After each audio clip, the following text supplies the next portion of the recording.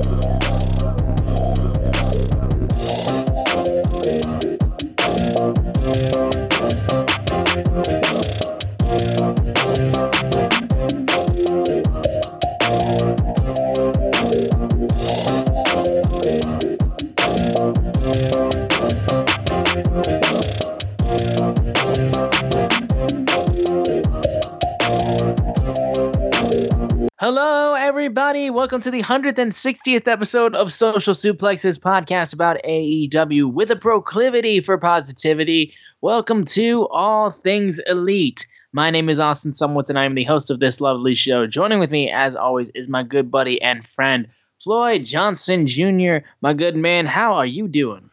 It's Madden season. Yes. Yes, you heard a horrible singing voice from me. I don't care because it is my favorite time of year. I mean, other than honestly, like that few weeks before WrestleMania and All Out, even though we are a few weeks from All Out, it is Madden season. It is the game, John Madden. It is, you love Madden or you hate Madden, but it's still Madden. For me, everybody's like, oh, it's just the same game every year. I mean, if it's a good game, I don't really care if it's the same every year. It's football. I mean, you can't really reinvent the wheel on football, you know what I mean? You run the ball, you pass the ball, you knock the ball down on defense, you get sacks. Not a lot. I am a cultured man in saying that there's not been a better football game since ESPN NFL 2K5. Yes. Yeah, and people like that game. I personally... I've played NFL Blitz here and there. Good game. But the last 11-on-11 football game that I played that was not a Madden, was like Tecmo Super Bowl on Nintendo or something like that. It was called like Super Tecmo Bowl on Super something, Bowl. yeah. But you play left to right. You didn't play up and down. So I can honestly say I am a Madden stan. I am. There's no other. They're like when I go to GameStop, or when I used to go to GameStop and buy it, they would always ask me, "Do I want to sign up?" I was like, I buy 2 games a year. I buy Madden and I buy the WWE game. So no, I don't need to sign up for a GameStop account. It's like I play 2 games. And now you're going to add AEW to that. But for the most part, don't play a lot of games. I just like the games that I like. I like to get a franchise mode, and I like to take a shitty team and make them great. That's my favorite thing to do. So I'm really excited that it's out. I started with the Atlanta Falcons, as I was telling Austin before. I can tell you there's 2 things people don't want to hear about: your fantasy football team and your Madden franchise. It's just like, I don't care. I get it. I still talk about it. I get it. And I hear the glazed over look in your voice, but like, it excites me even though it means nothing to the other person. So I try to control my Madden franchise talk. I know no one cares about my excellent draft class I just had, or this blockbuster trade I made. Doesn't matter, but it's what I enjoy. Most of my 20s was spent with me, my friend Jason, and my brother Kenneth. And this was the olden days. We would all, have to be in the same room, and we would all get our teams on franchise. And literally some of the gaming marathons we went through playing franchise, trading, drafting, simming, playing each other, 17, 18 hour, like marathons. Like literally people falling asleep with controllers in their hands. Because we would just keep playing and keep playing and keep playing. Probably gained most of my weight then because pretty much we lived on delivery food and caffeine. So we would stay awake. And energy drinks weren't that important. It wasn't that big. Well, like early 2000s, there really weren't any drinks. So it was like, this was just like copious amounts of Mountain Dew. Yeah, I know. You won't know about that, sir. You don't know about that, or I would stay. The game I stayed up and played a ton with my friends and/or family was Mario Strikers on the GameCube. Okay.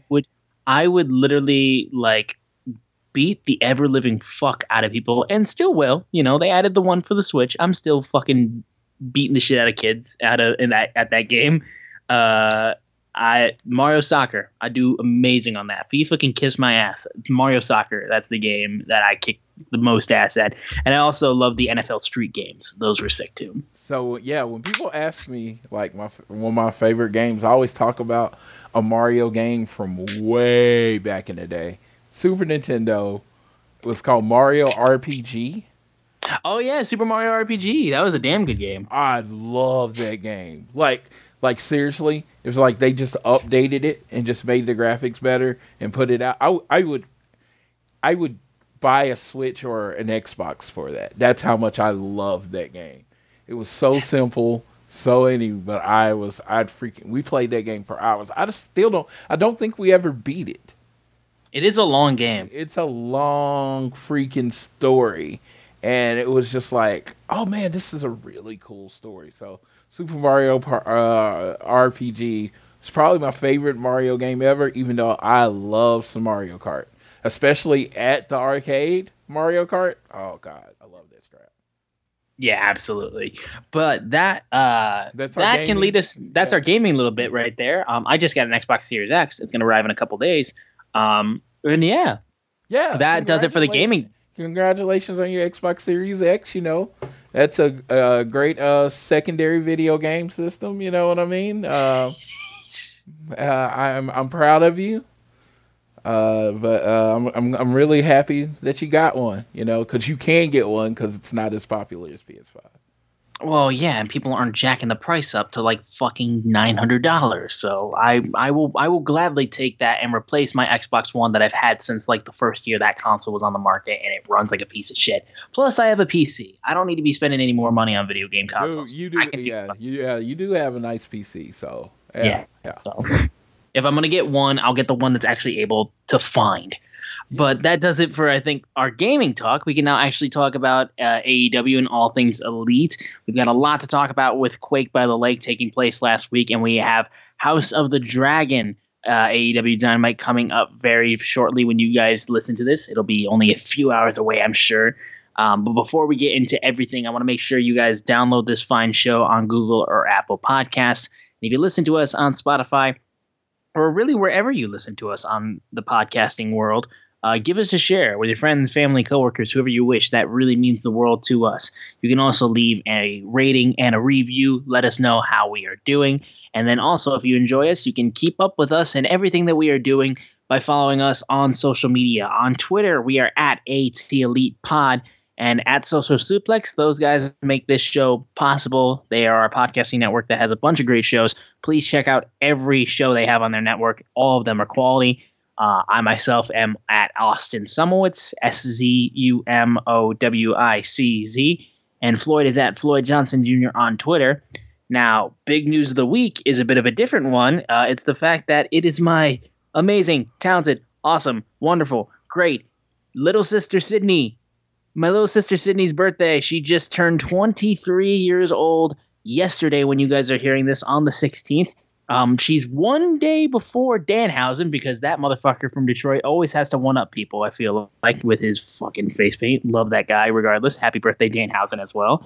But yes, my sister's birthday is here. I would say wish her happy birthday, but she's not on social media anymore because she likes to protect her mental health like a smart person.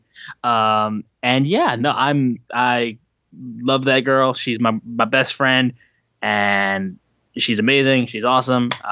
And yeah, it's her birthday, and she had a great birthday yesterday. When you guys hear this, And yeah, love her to death. So yes, Sydney is of course my friend too. Love her to death. She was actually the first Summerwits I did a show with. Yes, I was the second. Yes, I love Sydney.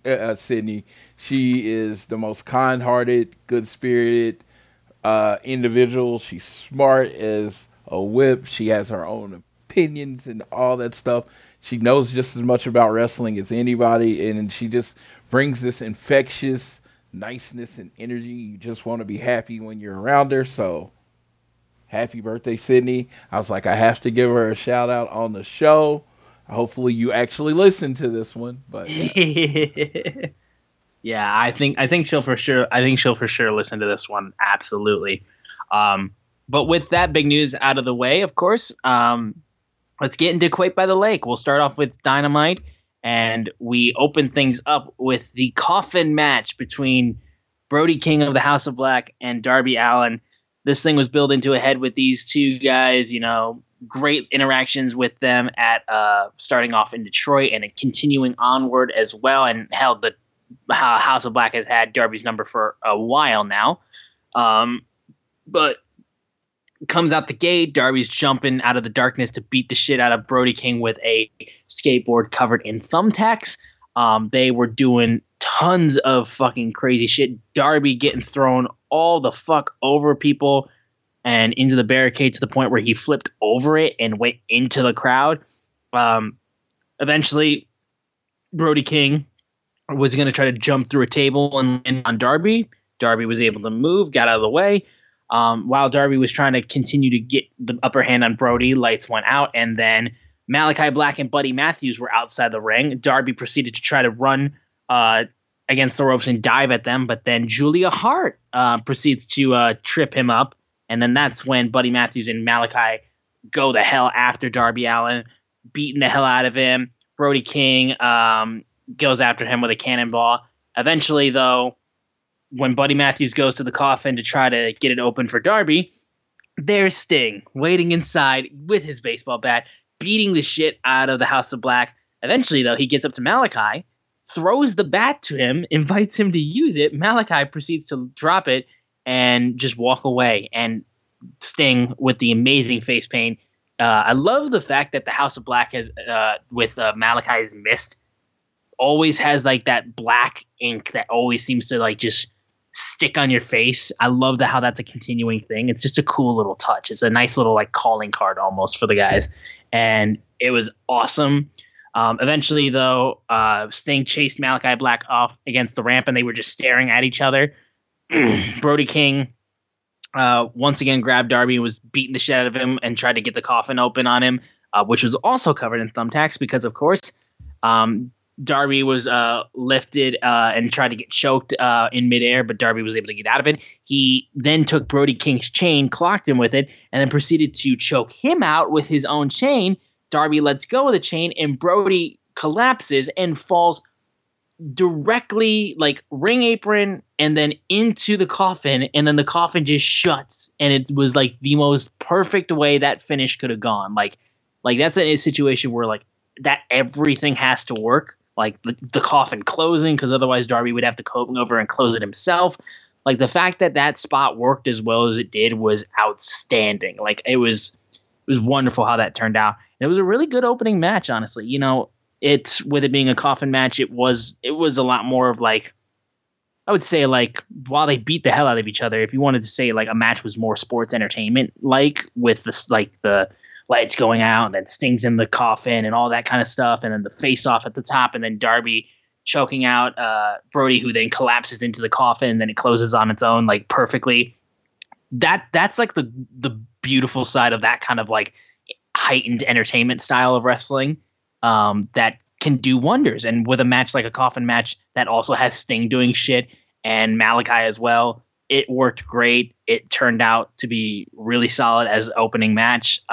Yeah, I dug this, honestly. Yeah, one of the coolest visuals ever was when he let the chain go and then Brody fell into the coffin. Like you said, perfectly done. The Sting and Malachi stare off is cool. Sting is, I mean, he's so Sting. You know what I mean? It's just like, I don't know if it's the paint or what, or him staying in an excellent shape. It just still feels like, it doesn't feel like there's much difference between this Sting and 2005 Sting. And it's almost been 20 years, you know? It's kind of like that. It's amazing. He just has this presence about him. And I just love it. And Malachi Black has this, he has he has a very similar presence with kind of like, I don't have to fight you. I don't have anything to prove. Have your baseball bat. I don't need a baseball bat to hurt a man. It was very just Malachi. It's just like this whole series of matches is just about men with presence. You know what I mean? You're talking about Brody King. The moment he steps in any room, you're looking at Brody King, right? All the tattoos, the largeness. You got Darby Allin, who, I've brought this up many, many times. I've never felt like I've done a complete 180 with someone other than him like I have, where he's one of my favorite wrestlers. And this match was just what it was supposed to be. Big man, little man, banging against each other. Darby throwing his body against him. Brody's using his size. And, at the end of the way, it was supposed to end. Him choking him out just like Brody had done him, and just dropping him in the cage. Julia Hart, I have to tip my hat to her. When they first put her in, I wasn't sure, but she gets it. She gets the character, she gets her role, and she does it so well. And if you haven't been watching Dark or Dark Elevation to see her in her singles matches and how it has affected how she works, it is really good. It's really cool. You should be checking her out on the Dark, because I don't know if it's anytime soon, but she is going to be a person in that women's division, and what she brings different, because she was kind of the blonde, the cheerleader, and how she's really transformed her character has really elevated her to that next level where you want to see her. But hats off, take a bow, Brody and Darby, you killed it. And, this match was told the way it was supposed to be told. Yeah, no, and Julia has really shown a lot of great stuff with this new character that they've been going with her. I've enjoyed her use in there, and she's really worked it, and she's got the look that makes it, all tie together. Yeah, I got nothing but good things to say about the way Julia's been presented. But we'll move in next to the Tornado Tag Team match between the Lucha Brothers and La Facción Ingobernables, or fucking something. I always fuck up that last part. Andrade and Rush is what it was. Andrade, Alilo, and Rush. This match was lucha libre, fast style, no tags, just offense to offense to offense to offense. Great stuff, and big win for Andrade and Rush. Huge win for these guys. I've been very happy with them getting this win, because as much as I think Rush and Andrade are great, on AEW, Andrade has been a pretty much an afterthought for a while, and you could kind of tie that into when he was introduced by bless her heart lover Vicky, and people literally couldn't even hear what the fuck she said because of her shrill voice. And then he comes out and they're like, oh shit, Andrade. And he's kind of just faded a bit and hasn't had a lot to do. And, they've used him a lot, but he just hasn't been presented in a way that would really capture fans.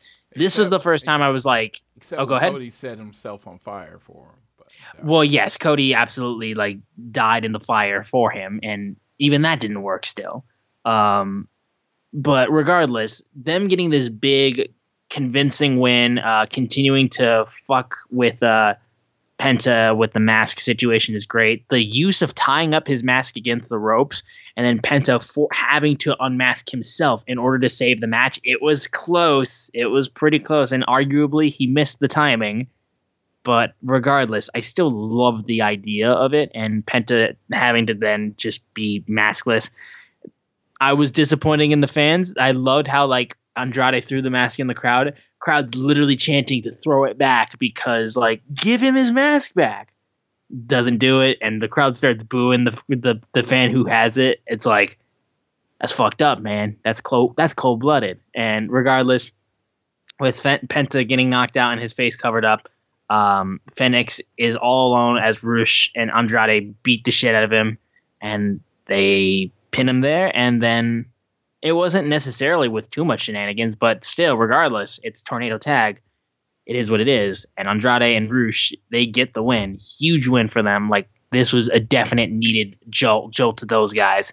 Because Lucha Brothers are Lucha Brothers. Like, this loss does nothing to them really at all. So I'm all for Rush and Andrade getting a big win, because it's been needed for them to get like something that really sets them apart. And with the trios tournament coming up very shortly, starting this on House of Dragon episode, it's good to give them that as they go into this trios tournament. So, the crazy part is of this whole situation to me. The crazy part is how Tony Khan has so effectively built characters that can lose and it doesn't affect them at all. Oh, especially with the baby faces? Yes. Yes, the Lucha Bros, Darby Allin. Darby Allin could lose all the time, and I'm not saying he should, but he could. And he's just as popular when he comes back out there. The Lucha Bros, Cero Miedo, it does not matter. They can lose, bounce back. So this match was Andrade or Rush. It was like, let Andrade and Rush win this match, or just go ahead and release them and let them go somewhere else. Because it's just, they needed to be established as a threat. And I honestly think, as much as it's going to hurt my heart and I don't like it, I think we're building to Andrade and Rush versus Swerve and Keith Lee at All Out. It's gonna break my soul. It is. Because you're boys. Dude, I've been calling Young Bucks versus FTR as the main event of All Out since like last All Out. So the fact that we're getting further and further away from the likelihood of that happening snaps my heart into pieces. But when I say I am a huge Keith Lee and Swerve, I'm huge fans of them apart. So them together will be awesome. But if you tell me, you're like, I'm in Oklahoma, you're like, oh, you can go to this bar in Gainesville, Texas, and Keith Lee and Swerve are going to be fighting Andrade and Rush, and you could tell me like an hour before the show starts, I'm driving 100 to that show. That's a match I would pay to see. That's the match I would go to the middle of nowhere to a bar that I'm very uncomfortable in to see. That's how much of a banger it's going to be. If you look at how Rush wrestles and how Andrade wrestled, especially Andrade since he's left the WWE, it is straight physical forward. Just like they're going to knock the shit out of each other. So So if we get that match, I don't know. I'm not saying that's 100% of the match. Andrade and Rush are in the trios tournament. So, things happen. But I'm just saying, I feel like that's where the likelihood is we're going to get that tag team match at All Out. And, yeah, I'm okay with it. I am as well. Yeah, I'm okay with it. It's not what I want, but, But you'll take it. Like it's like, oh, you can't have the filet mignon, but you can have this really kick-ass ribeye. I'm not sad. You know what I mean? It's like, right. Steak is steak. You know what I mean? So. Oh yeah. No. So it's not necessarily what I want, but I think that's what we're getting, and I'm excited about it. Yeah. No. And if that's the case, yeah, I think that can be a banger of a match for sure. But we'll move on to my favorite segment of the show, which was the Young Bucks going backstage and going into the locker room of the Dark Order and Hangman Page. And Nick was thanking Hangman for helping them. Matt apologizing profusely with how they've been treating him. And they said, I have to live with that. That's my mistake. And we've been pretty shitty these last this good amount of time. And now it's like, when we are around you, you seem to bring out the good in us. And they're like, listen, we have this trios tournament coming up right now, and let's reform the Hung Bucks. Let's be elite again. Let's do this. Come on. No one can stop us. He's like, and Hangman's like, listen, man, like I appreciate that, but like I'm gonna have to decline. It's like I'm not gonna be in the tournament. I'm gonna be in these guys' corners. I'm gonna be in the Dark Order's corner because it's their time, and I can't be in your guys' too. It's gonna be complicated. You know, what if you guys meet in the tournament? It's like it wouldn't be right of me. It's like these guys have done right by me. They've stuck by me no matter what. I gotta do right by them. And they're like, okay, yeah, no, understand, get it. I completely understand. And they sulk back and have to shout at Brandon Cutler afterwards. Great little bit of story stuff there. And again, like these guys consistently, like with their elite drama, is still so entertaining because these guys have been so linked like throughout the entirety of AEW's history. And they know how to work with their characters and how to make themselves bounce off each other. Like, it's always amazing just watching the story progress between all of these guys. It's always amazing. So, let me tell you. Let me talk to you. Go ahead. Now, Hangman, who I had a Hangman hate fest for a while. I loved the loyalty. I'm all about loyalty. Dark Order was there for him when he needed him. He asked the Young Bucks, he's like, hey, I'm just going to go off on my own. And they didn't like that, and they mistreated him. But the Dark Order took him in, hugged him. He was, you don't want to use the word. He was the leader, He didn't want to be, but he was kind of their default leader. Still one of the coolest entrants ever when they all came out in the purple and black cowboy stuff. Still one of the coolest. So yes, the fact that he's like, dude, I'm not going to even be in the tournament. I am not going to even allow myself to be, I think he would be like the first Triple Crown winner in AEW. I think so, yeah. If he won the 6-man titles. He's like, nope, I'm passing it up for my friends to get a shot. I still wonder which 3 is it going to be, but he's passing it up for his friends to get a shot, and that's super, that's important to me.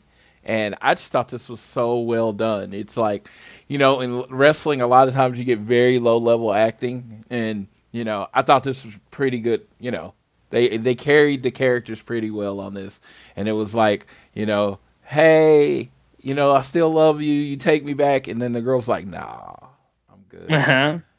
I got him now. I'm cool. And it's like, you saw the broken heart in Matt's face.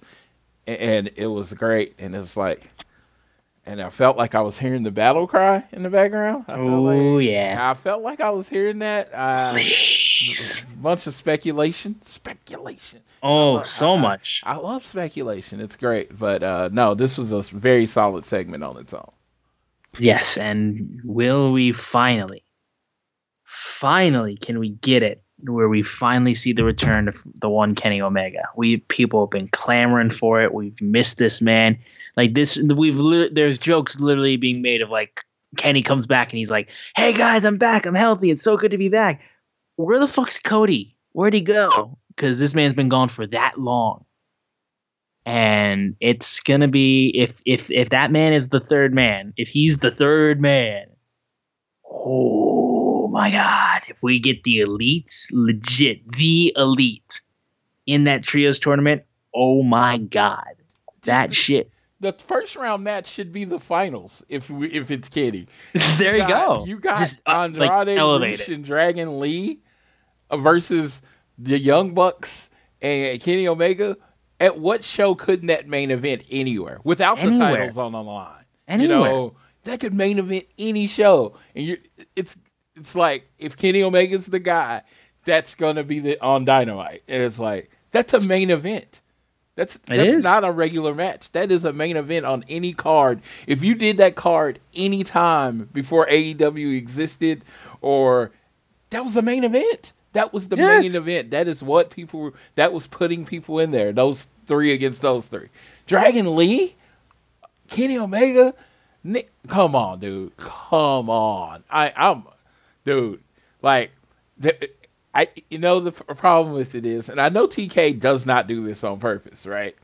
They haven't really hinted at Kenny Omega. He's like, right, you're going to see a battle cry tomorrow. but everybody 110% expects it to be any Kenny Omega tomorrow.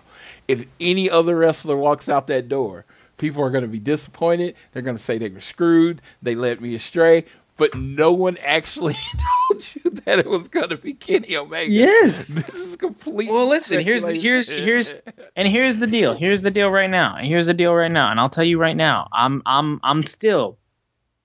Y'all remember what I said about that trios tournament. Y'all remember what I said about that tournament. I wanted one team to win that whole thing. And it's literally, it's my guys. You know who it is? It's CM Punk and FTR. Where the fuck are they? They're not in it. I got the fucking Trustbusters in here, but I don't got CM Punk FTR. You know what? I don't have CM FTR. The Trustbusters, it's one of those things. It's like the Librarians. I feel like it's a TK idea, and he's like, it's going to work. Just give me time. And honestly, I do think Arya Daivari has the charisma to pull it off. Sure. And then, of course, you got Parker Boudreaux kind of playing the same role that Wardlow played at the beginning of his career. The muscle. Very similar. Yeah, and you're like, okay, maybe, maybe they have a similar trajectory. So, but yes, putting them in this 6-man tournament with the United Empire, right? Mm-hmm. Who is Will Ospreay, and I forgot what Aussie Open. Aussie Open, yes. Yeah, like one of the best tag teams in the world, one of the best singles wrestlers in the world. Then you got possibly the Young Bucks and Kenny Omega, the Elite, right? Then you got Dragon Lee Rouge, and it's just like you go through that, and you like one of these things does not look like the other. Yes, it's just like it's like when you have the PGA Tour and it's the Masters, and you got that they let that one amateur qualify. You know what I mean? And it's like that's that guy. It's like you're not supposed to be here, even though you kind of deserve to be. You shouldn't be here.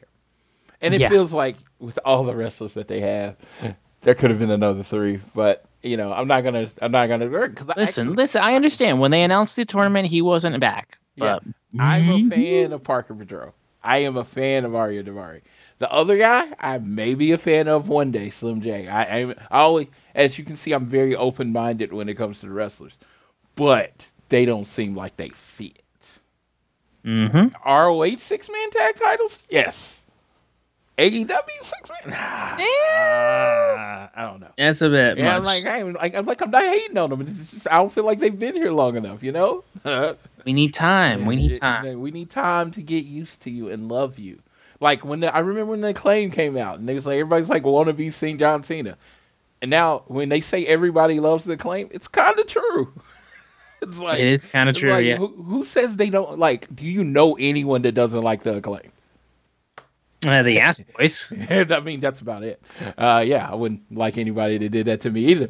But in general, everyone loves the Acclaim. So we'll let you grow with us. We'll let you grow with us, Daivari, like a little baby. Him and Parker Boudreaux, they got a little character. So we'll see what happens with them. But yeah, they look odd as fuck in this 6-man tournament. They do very much so. But regardless, we'll move on. There's a bit of quick stuff we'll get through real quick. So we had Jungle Boy get on commentary for Luchasaurus going up against Anthony Henry. It was a squash match. Christian Cage was on the backstage screen after Luchasaurus got his win. Was going to keep railing down Jungle, ripping him apart verbally, and then Jungle Boy gets off mic, goes backstage, immediately bursts through trying to beat up Christian Cage until security holds him back. While that's happening, though, Luchasaurus shows up and just starts beating the shit out of the security guards, including headbutting Pat Buck, AEW official, and the commentary team was all like, that's like why would Luchasaurus do that and all that kind of stuff. They basically being like he's become more animal than man almost, which okay, regardless, I don't know why these people were holding Jungle Boy back. Jungle Boy should absolutely get his hands on him ASAP. If you've listened to this motherfucker, I don't understand the AEW security. I don't. Sam's got to start getting his people in order, because I don't understand why Jungle Boy wasn't allowed to go at that man's head. So I don't get it. I don't get it. But regardless of that, we also had Christian is the perfect dick. I just want everybody to know that Christian is like perfect at this character. yes, And like you can love him, but at least while he's talking, you're gonna hate him. absolutely.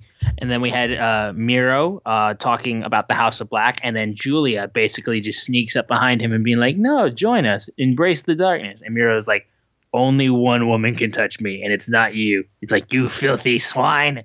And he's like, "Okay, I'm going after you, motherfuckers. It's my path is clear." So that was a cool little bit. So Malachi versus Miro at All Out. Sign me up. Sign me up. Put my name. Sign me up. Put my name on the paper. Take my money. God fucking damn, that's a match that I want. Yes. Yeah. That'll be a good match. Yes. Mark Henry was interviewing Powerhouse Hobbs until the Factory and QT Marshall was like trying to get Hobbs to join the Factory, and all Hobbs had to say to that was, "Don't let your problems become my problems." So once again, QT and the Factory, the goons, just can't seem to do anything right. We'll move quickly on to Jay Lethal, Sanjay Dutt, and Satnam Singh coming out talking about how like they're not done with Wardlow, and we beat the shit out of him after we lost our match, but we beat the shit out of him afterwards. And he said, "Listen, defend the championship again. We sent a message to you last Saturday at Battle of the Belts. Defend it again one more time, or we're just going to find you and take it." Wardlow comes out and says, "You want another shot? All right, I got it. But first, tonight, I'm going to whip all three of your asses." And then FTR shows up, and the Pinnacle, a little bit of the Pinnacle. The Pinnacle will never die. And they said the Pinnacle is always on top. All those belts, that visual with all those literally, dude. Okay. And the best part is too, all they got it was just by getting away from MJF. That's how you stay on top. So they simply put, Cash and Dax really should hire a guy to carry those belts for them. That's a lot of belts. It looks awkward sometimes carrying all them damn belts. Like, it is. yeah, it's like, dude, no. No, it was like their music hit, and okay, got a bitch a little bit. All right. I got the tweet, the beautiful tweet that said FTR in action. And I was like, yes, FTR's going to drop some jabronis on Dynamite. This was FTR in action. This did not satisfy my you're going to go after whoever runs Twitter at AEW, man, I swear. Yeah, it's like this did not satisfy my FTR in action. Because I don't think they actually, I guess they hit the move. They hit the big rig. Big rig was all they hit, yeah. Yeah, I still call it the Shatter Machine. But they hit it. It was great. But come on. That's all I get. The best tag team in the world. See, best tag team in the world. Because, they have more belts than every other tag team in the world. So they are the best tag team in the world. Yeah, and I can't get them on TV. Even my grumpy Uncle Dax said, "You know what? I miss being on wrestling on TV every week." And I was like, "I miss you wrestling on TV every week." God, yeah. So I don't know. Like I said, if you say, "Hey, we get an appearance from FTR," I'm not saying anything. But you said FTR in action. You know what you mean when you say that. Yeah, you mean I'm getting a match, and I didn't get no match, and I was not happy. I was not. Yes, disappointing, I guess. But sad. Regardless, yeah, we'll see how things go, though. But we then had absolute Ricky Starks against Aaron Solo of the Factory. While Factory was watching this match, Starks was able to get the win. QT sent Nick Comoroto to get in the ring, and Starks proceeded to spinebuster Nick Comoroto very well. And then Aaron Solo, while Ricky's trying to size up Comoroto, Aaron Solo hits him from behind. Factory goes after him, but regardless of that fact, the Factory chased after Ricky Starks, and it was the babyface this time who was hiding amongst the crowd, which was a bit of a thing. So this was all right. Honestly, I'm not all about Ricky Starks' first thing that he's doing before he gets into the feud with Hobbs, of course, which that's going to be the match at All Out for sure. They're having him do stuff with the factory to kill time. Like, you got to save up a bit before you start building up towards Hobbs and Starks at All Out. I understand, but it feels like we're just waiting for when we actually get Hobbs and Starks. I completely agree. Yeah, everything you said, I agree.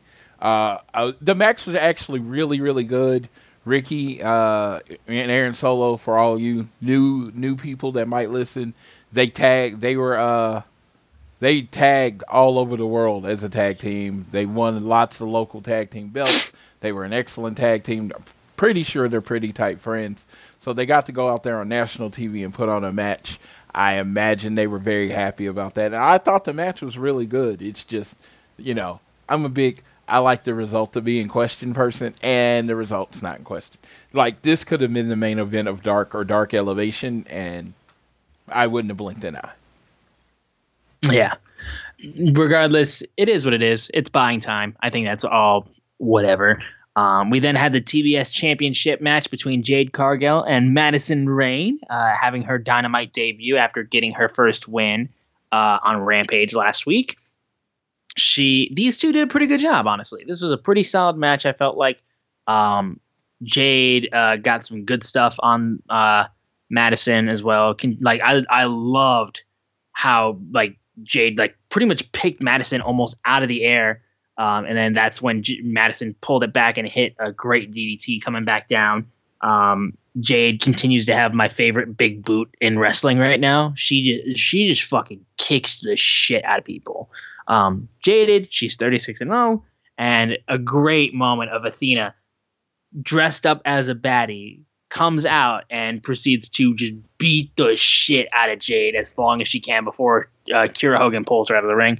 And then Jade Cargill swatches as Athena raises up the TBS Championship in the ring. Just, oh God, listen, here's the thing. I love Jade. We need another big babyface champion for the women's division right now, because I can't just have it be. I love Thunder Rosa too. Thunder Rosa cannot be your one big babyface women's champion, because you don't have Shida, you don't have Riho, you have no big babyface women's wrestlers who have held a championship in AEW right now. You got none, literally. So I love Jade.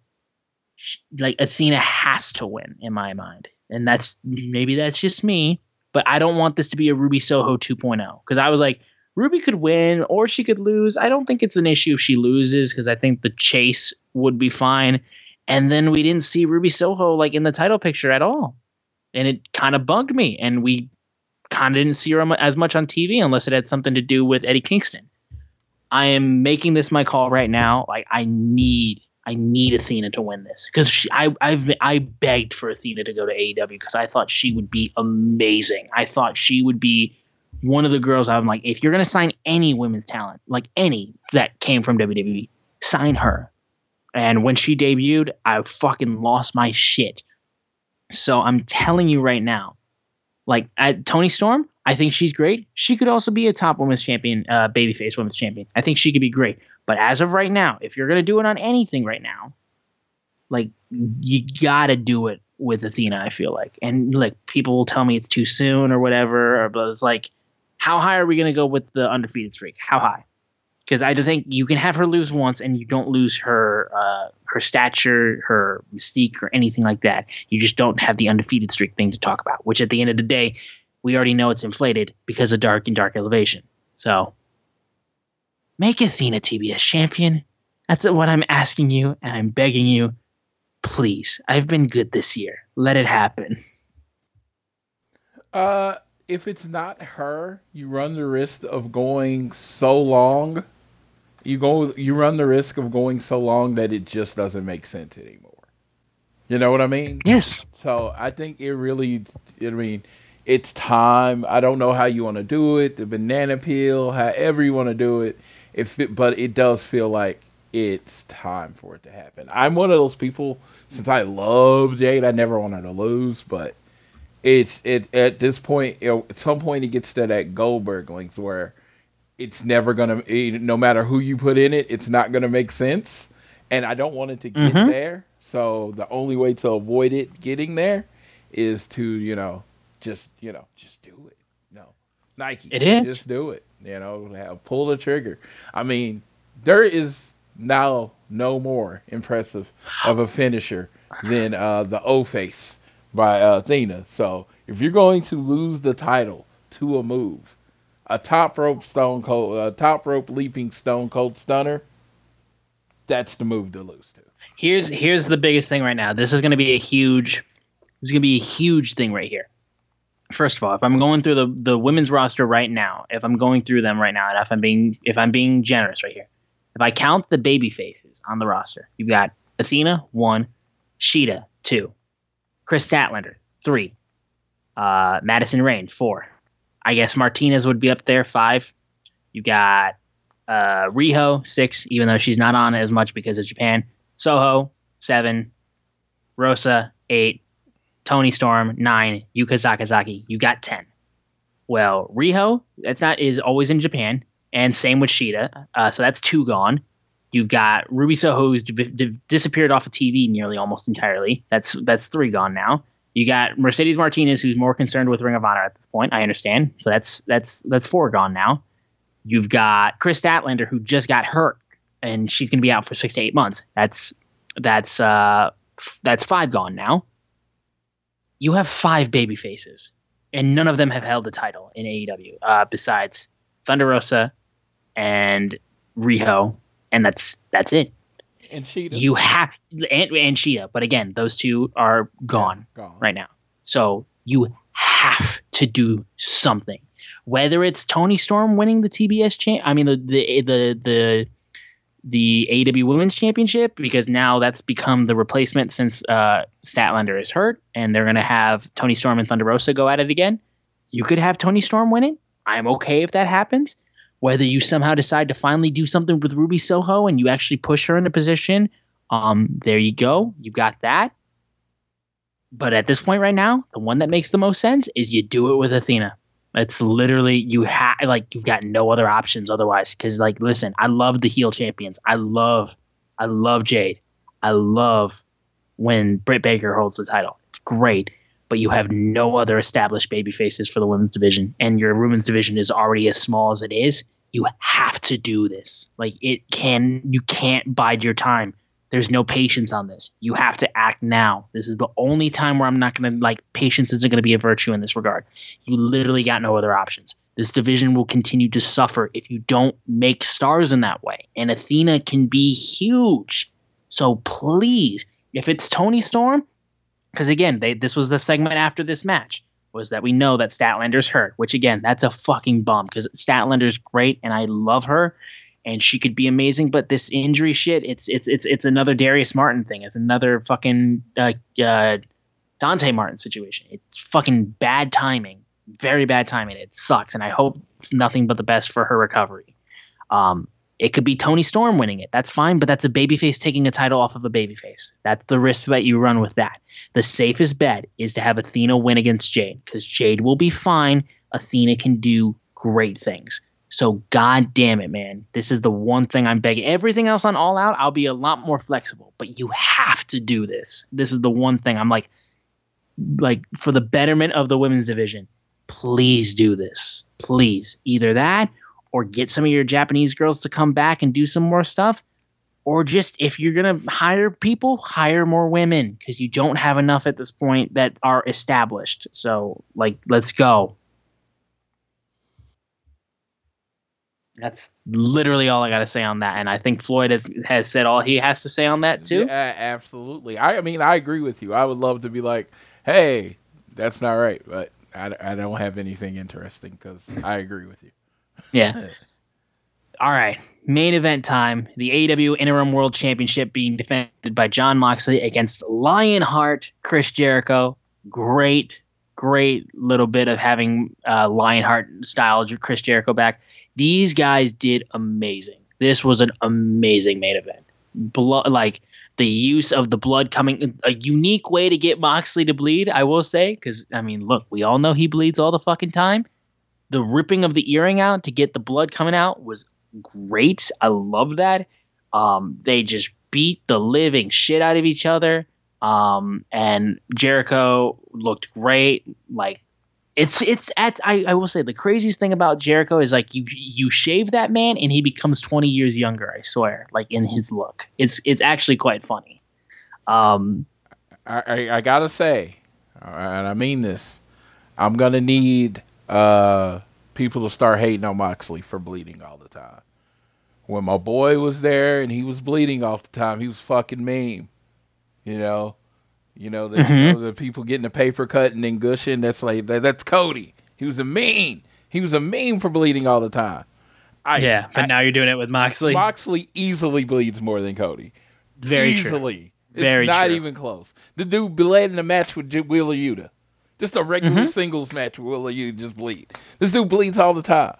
Exactly. So if you're gonna do one thing, you like keep it 100. Yeah. Like if you're gonna say the same thing about Cody, which I never had a problem with him bleeding. But if you're gonna say that about Cody, do it to Moxley. Like just stay consistent. Yeah, but, I love blood in wrestling. Don't get me wrong. Yeah. I mean that's some good shit. Get the blood in there. Come on. Yeah. I'm down. Show some color. Show some color. I'm okay with it. But it's just like I said, I just remember it's like, oh, Cody's gonna bleed again. And it was just like you had to see that all the time. No, for sure. All the time. Regardless though, of course the only thing that was a bit of a bummer with this match was even because immediately after Jericho countered with a great code breaker on Moxley jumping off the top rope. Great code breaker. Jericho's ripping off the turnbuckle pads, throws him to the outside to distract the referee. Sammy Guevara is in the crowd, throws Floyd, the baseball bat, to Jericho, completely overthrows him. It's like he was Ben Roethlisberger overthrowing his receivers. It was quite sad. Jericho had to go outside the ring to get the fucking bat. He was able to still crack Moxley with it, and somehow the referee still couldn't see it. But thankfully, it still only gave a 2 count. That was the only spot where you were just like, shit, man, god damn it. Like, everything else was really good. But it didn't really tamper the match at least much because these guys were fucking changing out submission after submission after submission. Jericho tried to go with the title belt. Moxley moves out of the way, and Jericho's head goes into the exposed turnbuckle, and then Bulldog choke gets put onto him, and that gets Jericho to tap out, who was also bleeding like crazy after his head went into that exposed turnbuckle. Moxley gets the huge tap out victory. And then after the match, Sammy Guevara and Jake Hager of the JAS come in. That's when the Blackpool Combat Club in its entirety comes out, except for Danielson. What the fuck, Danielson? And then Wheeler Yuta and then Eddie Kingston and Ortiz also come out. And as the rest of the JAS comes out, they all start going after each other. Jericho's going to hit Moxley with the title belt until my fucking boy, yes, CM Punk is back. He is here. He comes out. He cleans house on the JAS, and we get the face-off Moxley versus CM Punk. He's back in time. Oh, my God. I'm so happy. Moxley flips off Punk. It's fine. He was the weakest member of the Shield anyway. And it's fine because my boy is back and y'all aren't ready. Because I've already seen, like, this man was out for a couple months. And he was saying things about WWE and, being as defiant as he is, because let's not forget how much that company fucked him over. And y'all are acting like this man's going to be cordial with them. Shut the fuck up. Like, y'all can be cordial with them. Fine. Triple H seems to be doing a wonderful job. I'm very happy for the people that are enjoying WWE. But you expect Punk to be cordial with them, regardless of if they're doing anything good or not. Benefit of the doubt with that man does not exist when you've gone through the shit that he went through. And now, my boy is back to fucking put some respect on his name and the entirety of the AEW roster, because he has a cumulative effect with the entire roster when this man is here. So it will be All Out. It will be CM Punk, the true AEW World Champion, reclaiming himself as the face of AEW, the face of pro wrestling. And I will be there in spirit because I just can't make it and it hurts my soul. But Floyd, I'm sure, will be there and will fill in for me. But yeah. Welcome back to Austin being toxic again about CM Punk, because I know y'all missed it. I know I missed it. It's fucking clobbering time. We are back. It is clobbering time. Set your watches. Clobbering time starts in about, 3 weeks? 3 weeks time, I believe. Yeah, September 3rd, right? Is it going to be on Saturday or Sunday? I don't know. I don't want to get it. They hang that banner up so much, but it's kind of a small banner, yeah. So it is Sunday, September 4th. Clobbering time will be about 9 p.m. Eastern. 8 p.m. Central. Be prepared for this. I brought up this point to my friends, so I will bring it up on here. Especially with his ankle injury, there is no better first opponent for CM Punk than Jon Moxley. Yes. Reason? It's just straightforward. It's a fight. CM Punk's match with Eddie Kingston, he could do on one foot. You know what I mean? Because it's literally them just knocking the shit out of each other for 20 minutes, and then one guy just being a little bit tougher than the other one. If his will is still bad, if he just wasn't working, that's the perfect match for CM Punk, right? No jumping off the top ropes, none of this. It's just punching, hold. Maybe, you could bring in even a table or whatever, but it's just going to be a physical, straightforward match. Not a lot of agility required to work with Jon Moxley. That's what I think I like about Jon Moxley. I've seen a lot of talk about him being Wrestler of the Year. And if you want to go that way, I understand. But his matches are kind of the same. They're just they're very straightforward, very physical, blood, finisher kicks outs, all that kind of stuff. But there's very much a rhythm to his matches. And I do think it's one that even the most average or casual fan, they see Moxley in the ring, they'll be like, oh, okay, I thought this was fake.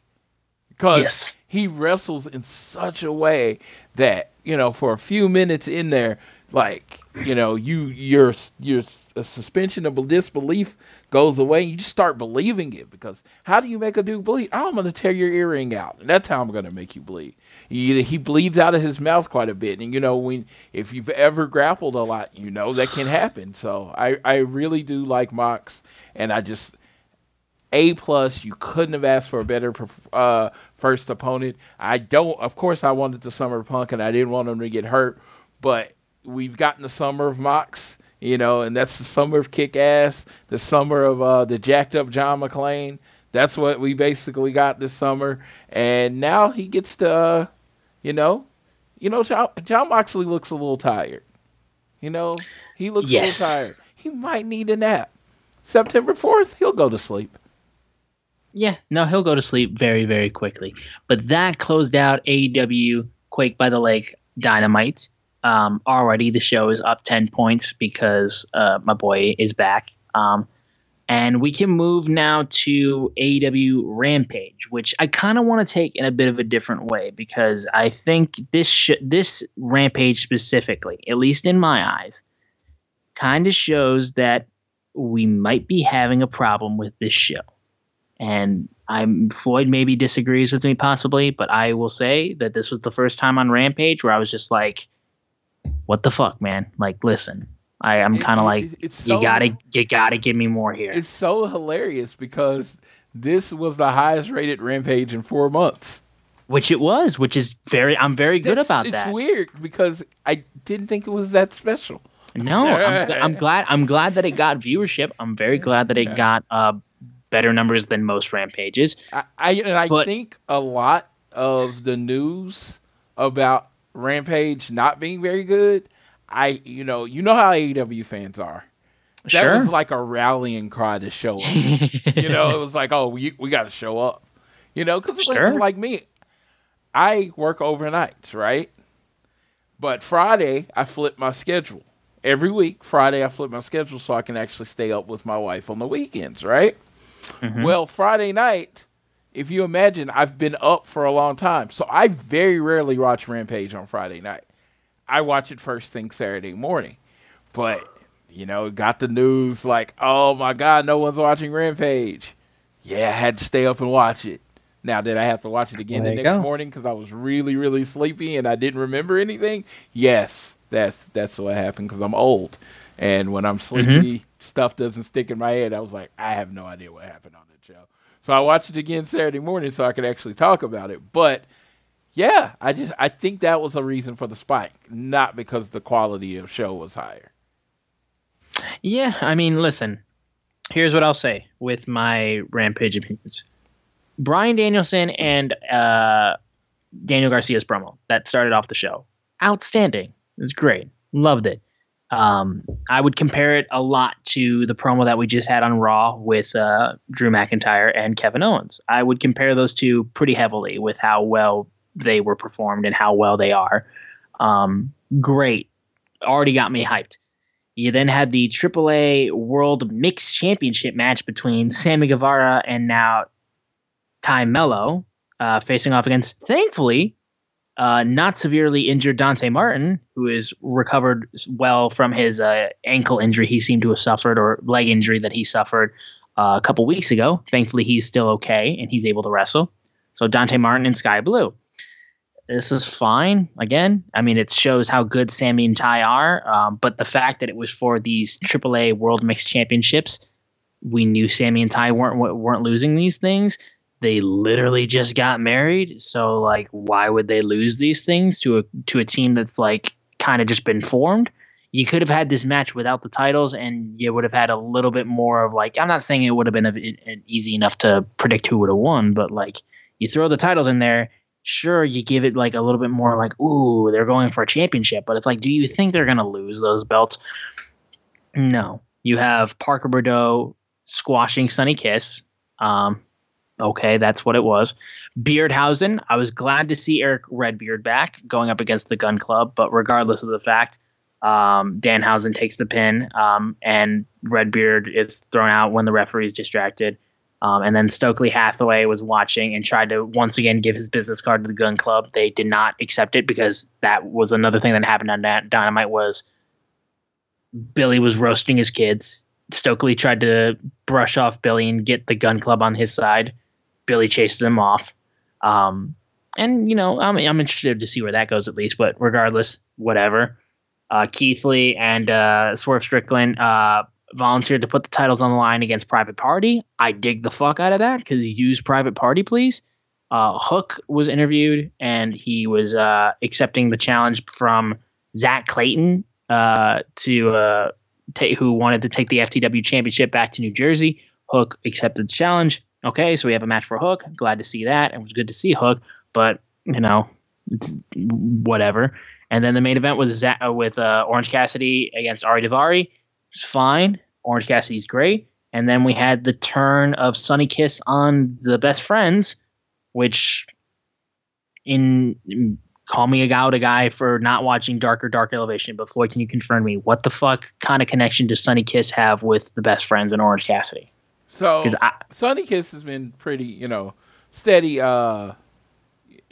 steady like face the whole time. Oh yes. And he hasn't really I think the Best Friend saved him, saved Tony from attack or something like that. It's a very ancillary, not a connection.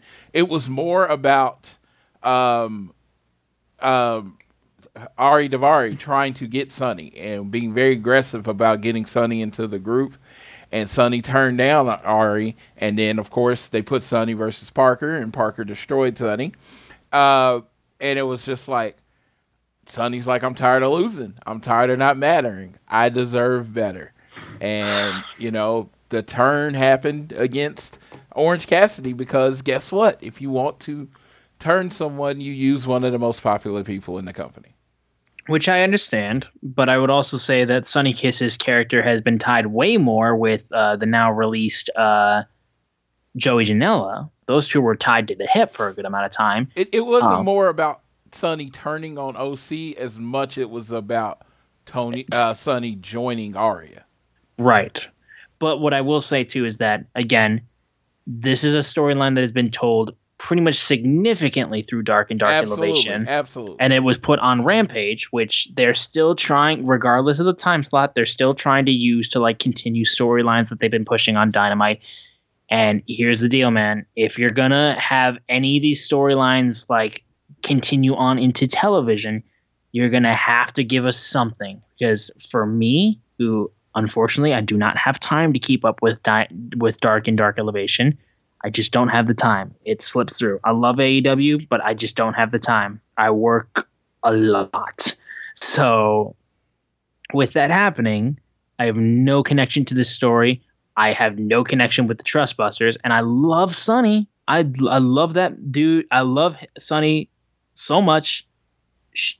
They're great, awesome, really cool in person. But I got no connection with Sonny in the Trustbusters. And yeah, turning on Orange Cassidy is a good move because, I mean, he's one of the biggest baby faces in the company. But if this is going to be a continuing of like, okay, we're doing this mostly on Rampage and Dark and Dark Elevation, then why was this on Rampage to begin with? And my biggest thing right now is like with Rampage, like think about back on some of the matches that we've had on Rampage and stuff like that, where we've had like fucking insane, like Adam Cole versus Adam Page, and we've had fucking Bryan Danielson ripping people apart on Rampages and other insanely good matches on Rampage. There's got to be a little bit more of a balance of Rampage feeling more like a television show, but a B show nonetheless, and not feeling like an extension of the YouTube shows. There's got to be a fix between that, because at this point, like this genuinely could have been like, if it was a Dark Elevation that was put on TV, that's fine. At least I know what I'm expecting. But I kind of like, regardless of Rampage being a B show, I expect it to be more than just an extension of the YouTube shows. That's just how I feel. And it goes against what Tony said at the beginning. Yes. He said it was not going to be a B show. It was going to be a continuation of Dynamite. And I think very early it felt like that. Yes. It doesn't feel like that now. It feels like... and this is this show, regardless of it wasn't bad, but it wasn't good. Yeah. It does not feel like a continuation of Dynamite. It feels like a continuation of Dark and Dark Elevation. Absolutely. And I'm not gonna harp on it, but it's just facts. It's just facts. The reason I started watching it Saturday morning is because it wasn't must-see Friday TV. Yes, and this was the definition. This show was the definition of not must-see. Yeah, and I was like, if it wasn't for the rallying cry that the Rampage is bad, I would have went to bed and watched it in the morning like I normally do. You know, yes. So I was like, I don't know if me staying up affected the number at all, because it didn't, because I'm not a Nielsen family. But it's still like, okay, you want to be there for your people, but it's just like, give me something. I mean, could Bryan Danielson not running knee some jabroni, in the match or whatever? FTR didn't wrestle last week. They're one of your most popular tag teams. You couldn't have thrown them in there against some team that they were going to likely beat. Like, give us some of the bigger names. I know you got OC in the main event, and that was great. But it's just like, some of the bigger names that you're not using on Dynamite, you literally have a whole nother hour that you can use them. Exactly. It's like, I didn't get to see Wardlow wrestle. You saying Wardlow couldn't have powerbomb Symphony some guy? Yeah, literally. It's like, it's like, okay. Yeah, let's and I know you don't want people working 2-3 times a night. I get that. Just, I think I think if you can make Rampage about 15% better every week without you taking anything away from Dynamite. Yes. And we're not talking about this drastic change. It's not dog shit. It's just it's the middiest mid show that ever midded. Yes. If it was designed to be an extension of the YouTube shows and be like, okay, you're climbing the ladder. You're on Dark, then you're on Dark Elevation, then you're on Rampage, then you're on Dynamite. If that's how it was designed, then that's fine. It is what it is. Like you're not like pissing on my leg and saying it's raining. It's like, but if you're telling me that Rampage is not supposed to be a B show and it's not supposed to be anything like Dark or Dark Elevation, and it's supposed to be an extension of Dynamite, you can't be like taking these storylines that you've only shown on Dark and Dark Elevation and then plop it on Rampage and say that's okay. Yeah. FTR has 3 different tag team titles that you could feature on Rampage. Pick one. Exactly. Or remember when you would have, look, that Forbidden Door has been shut basically since that show has ended. Yeah, and I don't think, did we ever get the FTR versus Roppongi Vice match, like, till the actual finish? Well, I know we got them in the triple threat, but we never got that one-on-one match, right? Besides the Jim, we got the one with the Jim Cobb one. Jeff Cobb. Jeff Cobb one, but they never actually had a finish to their tag team match. So, can we get that on Rampage? I'd be down. Yeah. Like, you actually have a story that they've wrestled like 2 or 3 times and they've never actually finished their one-on-one match. So let's go. Or throw them in there with the best friends. I don't care. There's significant amount of stuff that you can use that would make Rampage huge. You have so much talent on it, on that team, on that show. It's like, I do think, what's the Daddy Magic and the other guy, I forgot. Matt Menard. Matt Menard. Yeah. Why aren't they in something? You could throw them in the tag team and let them wrestle. I mean, there's a lot. I'm just saying, people, but I'm just saying that's how deep your roster is. Like, there's no reason an hour of AEW should ever be mid. Ever. Because you have too much talent. You have too much talent that's not on TV every week. Actually, I'm an idiot. Matt Menard is literally Daddy Magic. It's Angelo Parker. Angelo Parker. They changed their names on me, and I wasn't prepared. I wasn't either. Let's be fair here. I wasn't either. Let's be fair. It's like, they're in the JAS, so I just call them JAS. But when I'm like, they're very talented tag team on their own. I just forget what their names are sometimes. So, no, we're proclivity positivity, so we'll quit burying Rampage. But yes, but again, it was one. We're not. It's not really hard to do better. You know what I mean? Fixed, really. That's the thing. It's just like if that's what you want Rampage to be, you can make Rampage like that. Just book it like that. It's that simple. Like it's not a simple situation. It's like the YouTube shows are going to be what they are, and that's fine. Like there's no issue with what they are. They're very clear of what they are. But again, if you want Rampage to be what you say it is, then like own up to it. That's all we're saying. It's not we're not digging on the show itself, but it's just like be consistent with what you want this to be, because you can make it like that because you have so much talent. But regardless, that wrapped up Quake by the Lake. Sorry that we were a little bit harder on it than normal, but this one specifically felt like, you know what, there's got to be a line in the sand with Rampage. You gotta pick a lane. Let's do something here.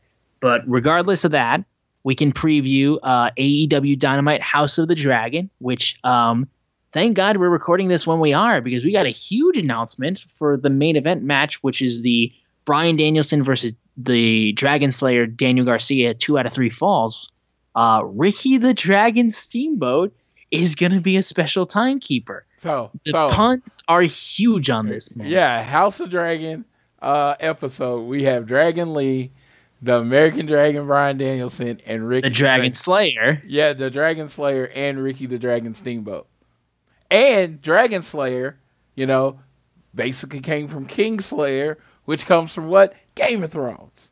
There you go. It's and like, there's a lot there. And if you ask a lot of Game of Thrones fans, the dragons started coming out of there when they had no idea what else to do in that show. But regardless. Yes, and then you had the king. You have the king on the show. Yes, you do. You truly have the king. So let's be fair here. If you've never watched Game of Thrones, like myself, just watch this show, and then you get this episode of Dynamite. So then you've never watched Game of Thrones? I watched the first episode, and I was like, okay, this is interesting. Maybe I'll get into this, and then I just never got around to it. Look, I've never been a huge fantasy guy. It's just always been my thing. If you like sex and violence, that's what that show is. It's just sex and violence, and sex and violence and then more sex. I kind of like my sex. I kind of like my sex and violence to be separated, personally. Yeah. Okay. Well, I get it. I dig it. I respect you, but it's just like, oh my God, no. I love violence. I love Dynamite. Now, like I like sex. I did not like Game. I didn't think I would like Game of Thrones. I really didn't. I was telling everybody that, you know, it was like, it's really not my thing. So about fifth season, somebody was like, watched the first episode, and I was like, okay, this is my shit. Because, yes, you know. I will say, too, because when I watched it, and I did think the first episode was good. And I was like, okay, well, maybe I'll wait. Because what I did was, with Breaking Bad, actually, which is still one of my favorite TV shows of all time, I waited until the entire show was done. And then I watched all of it. Like, just nonstop. And I loved it for it, because I didn't have to wait fucking weeks for episodes to come out. Because that was back still around the time when, like, streaming wasn't consistent enough to the point where, like, you would get whole seasons that just dropped for you to binge. So I was very glad I waited. So I was like, okay, well, maybe if I get into Game of Thrones, I'll wait. Then I heard people ragging on the last couple seasons, and I was like, maybe I should just kind of put it off and just be like, you know what? Maybe I'll read the books or something. I don't know. That might be the better idea. Dude, first of all, reading is lame. I just listened to Jeanette McCurdy's book. It's very great. So you didn't read, you listened. Well, because first of all, the book sold out on Amazon because it's so popular. Yes. Okay. Terrible take.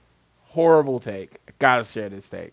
I hate stories like this because I love watching like old episodes of iCarly at night. And now when I watch them, all I think is how sad Jeanette McCurdy was, and I just have to turn it off and watch something else. Hey, listen, man, I love Drake and Josh, and like I still love that show. And regardless of the fact, I still know the fact that Dan Schneider, the creator of those shows, and iCarly and Victorious, fucking creep that dude is. Also, B, you know, Drake Bell, kind of a bad person, but well, you know what? He wasn't when he filmed the show. You know? He wasn't when he filmed the show, exactly. So you enjoy your content the way you enjoy your content. Dude, no one's going to be squeaky clean in that regard. No, it's just like she just talks about how sad and miserable she was doing the show. So I'm like watching literally one of my favorite TV characters ever, Sam Puckett, and it's just like, oh, so she hated this? Oh my God! Oh no, I'm gonna watch House now. She may have hated it, but let's be fair here. For somebody who hated what they were doing, they were very good at doing it. Very good. She was very good. Like, to me, iCarly sucks without Sam. Like the original iCarly. Yes. She is the glue of the freaking show. It's like, it really sucks. Like, Spencer's fine, Carly's fine, but the heart of the show was Sam. And it was just like, you know, it was a funny show. It's like, even me, I was in like my 20s and I would turn it on there to watch Sam beat up somebody over food. It was great. It was like, I love this. And, you know, and then it's like, oh, I hated it all. It was terrible. My mom made me do it. I'm glad my mom's dead. I'm uncomfortable watching this now. Yes, but I do think regardless of her awful, terrible experiences, and I highly recommend you read or listen to the book if you have the time. It is a great listen. It sounds like it would make me sad. A little bit, but there's a little bit more humor in it because Jeanette McCurdy has a weird sense of humor, which I appreciate. Regardless of the fact, she seems pretty dope, and it seems to. Reading the book, writing the book, being able to talk about it, do her podcast, it seems like it's great therapy for her and all that stuff. So I definitely wish her the best. But I was just talking about as a person that's just like, you know, Nick at Night. One of my things I like is ruined. Exactly. So God damn it, stop it. God damn it, why does people have to ruin the good things? Yes, exactly. I'm selfish. I have no problem admitting that. I like my TV, like to live in that world, and in my brain in Seattle with the pair phone, you know, Carly and Sam are like still rocking and best friends and happy as ever, and it's just like, you broke my glass on my fantasy world, you know what I mean? Yes, we all want to live in the fantasy world where everything is awesome and everything is cool when you're part of Everything is awesome. Yes. Yep, exactly. No, and also I was fortunate enough to meet Jeanette McCurdy when she was still on the show. Actually, I was at the Nickelodeon Family Cruise and I met her and Nathan Kress on that cruise line. Super cool people, genuinely super cool people. But I do feel bad because I remember somebody asking Sam, "Do you actually like ham?" And now that I know about her eating disorder that she has. Oh my God! Like, why would you ever ask that question? Oh my God, I'm uncomfortable. I mean, it was such a big part of her character, though. It was, yes, but yeah. So you want to know, regardless of the fact, are you just shoving ham down your throat or whatever? Or do you actually like? I'm like, as a kid, if I was a kid, yeah, that's definitely. If it's a kid asking that question, yes, but this was a grown person. Oh no, I thought as like it being a Nick Cruise, I thought only kids were asking. No, there were some adults. Yeah, there were some adults. That's kind of stupid. Why would you ask that? I don't know. I don't know. Maybe, but regardless, maybe a kid asked them to ask it because they were. I don't know. Maybe I'm gonna try to pretend like the human is good. So pretend. I'm gonna just pretend. Live in my world of sunshine and rainbows for a second. Yes, absolutely. But regardless, with our little TV talk, AEW Dynamite House of the Dragon, you get Rush, Andrade, and Dragon Lee against the Young Bucks and a mystery opponent. Who could it be? Kenny. Bryan Danielson versus Daniel Garcia, 2 out of 3 falls, with Ricky the Dragon Steamboat as guest timekeeper. Varsity Blondes going up against the Gun Club. Okay. And then Tony Storm facing Killian King. Kylan King. Kylan King, sorry. AKA Kling Kling, if you Cody can call her. Kling Kling. I once called I like honestly Killian King is my favorite way to pronounce it. I understand it's not the right way to pronounce it, but I'm stubborn. So I saw her in what's that place? Bucky's, and I kind of called her Kling Kling because that's how I remember her because I only see her on the show. And she did not give me the best of looks from calling her Kling Kling. So. Oh no!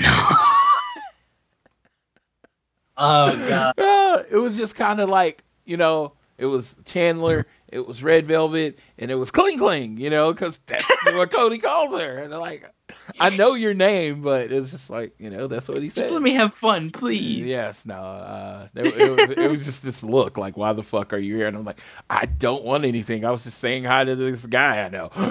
I was like, but no. No, life is good. Life is good. Yes. It's like, honestly, if she would have been like, hey, how's it going? I honestly probably wouldn't remember it. But her shooting me that look, I will never forget. Don't call her Kling Kling. Don't do that. Doesn't go well. Doesn't go well. But this show looks really good. Her and Tony Storm should tear it down. I love the dragon stuff almost in every match. The Varsity Blondes and the Glove Club, that's the only one. We got no Game of Thrones in, so they're gonna have to one of them are gonna have to come dressed up as something to keep with the theme. And tomorrow or today they're gonna throw 2 matches on that. Absolutely. I mean, literally, they announced Ricky the Dragon Steamboat only a couple hours away from when we were recording this. TK hates our previews. He does not want us to do a complete preview. He just does not. No, never. I'm going to add something. I'm going to drop the show, and then they're going to add it like 2 hours later. It's like, why don't you talk about this? I didn't know it happened. I didn't know it was going to happen. But, yeah, if we can get an FTR match either on this show or on Rampage, hey, you put FTR on Rampage, it's a 5-star. Oh, excuse me. It's a 7-star show. Automatically, yes. Ratings through the roof. 2 million people tune in. I will say right now, because I need to know what the fuck CM Punk's doing, because he just got back. So I would like to know what he's doing on my television screen again. Please fucking thank you. So let's do an APA segment with FTR and CM Punk in the back, sitting at a card table, talking about CM Punk messing up Jon Moxley. That's kind of and then send me the hockey jersey early, please. I know they're not supposed to get to fucking shipped until like October, but send it to me early, please. Rush order. So today at 1:00, Pro Wrestling Tees. I don't even know if they announced it on the page yet. It might have just been in the VIP group. But there's going to be a CM Punk commemorative hockey tee that shirt you can buy. Let me tell you, if I knew I was getting it at All Out or before All Out, I would probably go broke and buy it. But because it would be kind of cool to wear it All Out, CM Punk hockey jersey to All Out, represent, But since probably I won't get it before then, I'll probably just I probably won't purchase it this time. I say that, but they're gonna send out the email and they say, "Oh, you only got an hour left." And then I'm gonna go broke. I'm gonna like, yeah. Well, and again, like I said, I just spent $500 on a new Xbox. I'm about to spend another fucking $125. I'm like, here's my money, Phil. I'm sorry. Yes. Like, Phil, I missed you, buddy. Bubba. Yeah. Thank you for coming back. Thank you for healing from your foot very quickly. I must say, I'm glad that it was a quick fix. And yeah, beat up Jon Moxley, and then maybe somewhere down the road I can get you versus Kenta or something like that. I don't know, since we weren't able to get you and Tanahashi. That's all I'm saying. Yeah, it's gonna be pretty dope. Show should be a banger, as the children say these days, and I'm really looking forward to it. But yeah, I don't think we got anything left. That's all we got. We got no other headlines or anything. I feel like they haven't mentioned. Hey, TK, if you listen to the show, if you're throwing it in, you listen on Double Time. Can you announce FanFest? Can you give us a week? It's like we're like 15 days away. Poor people have to budget. So line that up. Get that done. Yeah. Thanks, buddy. Thanks. No. Yeah, literally. But I will say too, the one last thing I will say too is that Clash at the Castle looks pretty fucking good. So definitely gonna have to check that out. I will say, dude, I can tell you, not a WWE show, and I'm not gonna say it's been life changing, but every episode of Raw and SmackDown since the changeover has been watchable. And very, very happy to see.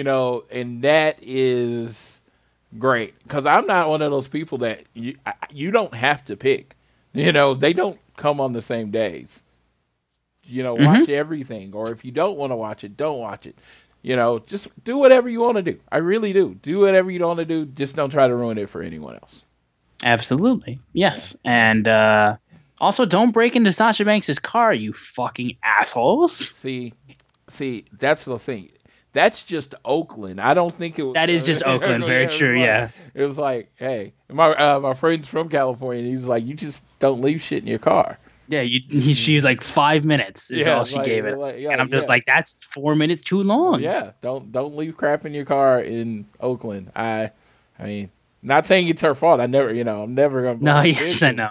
No, it's not. It's not her fault. But it's just like, that happens. Yeah, that's why I don't go to Oakland. It's in the Bay Area. The Bay Area is a terrible place anyway. They have teams I hate there. But I will actually, it's so funny I say that. I'm going to the Bay Area in October to fucking hypocrite. To watch the Chiefs and the San Francisco 49ers, because unfortunately, one of my heroes in life, my uncle, is a diehard 49er fan. Honestly, I can say he's one of the people that taught me how to fan. So, very important person in the development of who Floyd is. And he's like, you know what? Let's go watch a game together. And, of course, I couldn't say no to that. Absolutely. Yeah. So, I'm very glad. Yeah, so I am going to San Francisco to watch that game. And it should be fun. It should be fun because the Chiefs are going to smash them, Probably, yes, because you're only facing – well, you know what? Contain Debo, and then we'll talk. Yes. Yeah, he's pretty freaking good at the football. Yes. But with all of that out of the way, thank you guys so much for listening to this episode of All Things Elite. We really appreciate your time and your energy to listen to this podcast. Please continue to download this fine show on Google or Apple Podcasts or wherever you listen to us on podcasting platforms, Spotify or whatnot. Just give us a share. Really does not take that much effort, and it means the world to us. It really does. So I would love it if you would do that. Leave a rating and a review. Also, it lets us know how we're doing. And then follow us on social media. We are at AT Elite Pod on Twitter. At Social Suplex are the guys who make this show possible. Check out all the other shows they have on their network. I am at Austin Szumowicz, SZUMOWICZ. Floyd is at Floyd Johnson Jr. on Twitter. Once again, massive happy birthday to my little sister, Sydney. Love that girl to death. She's my best friend. I'm very happy that she's happy. Yeah, that's all I got to say. So, Floyd, take us home. All right. I'm going to take us home. Be nice to people. Enjoy what you enjoy. Let people enjoy what they enjoy. And thank you for putting up with all our rambling about random shit today. This was probably the least AEW podcast ever. But this was just the most tangents, I will say. This is just the most tangents. Yeah, so we will be back to our regular scheduled talk about the wrestling next week. But yeah, Madden came out like 24 hours ago, so I'm sorry, it was on my mind. So you all have a good one. And remember, like I always say, whether it is home, work, or school, always do your best to be elite.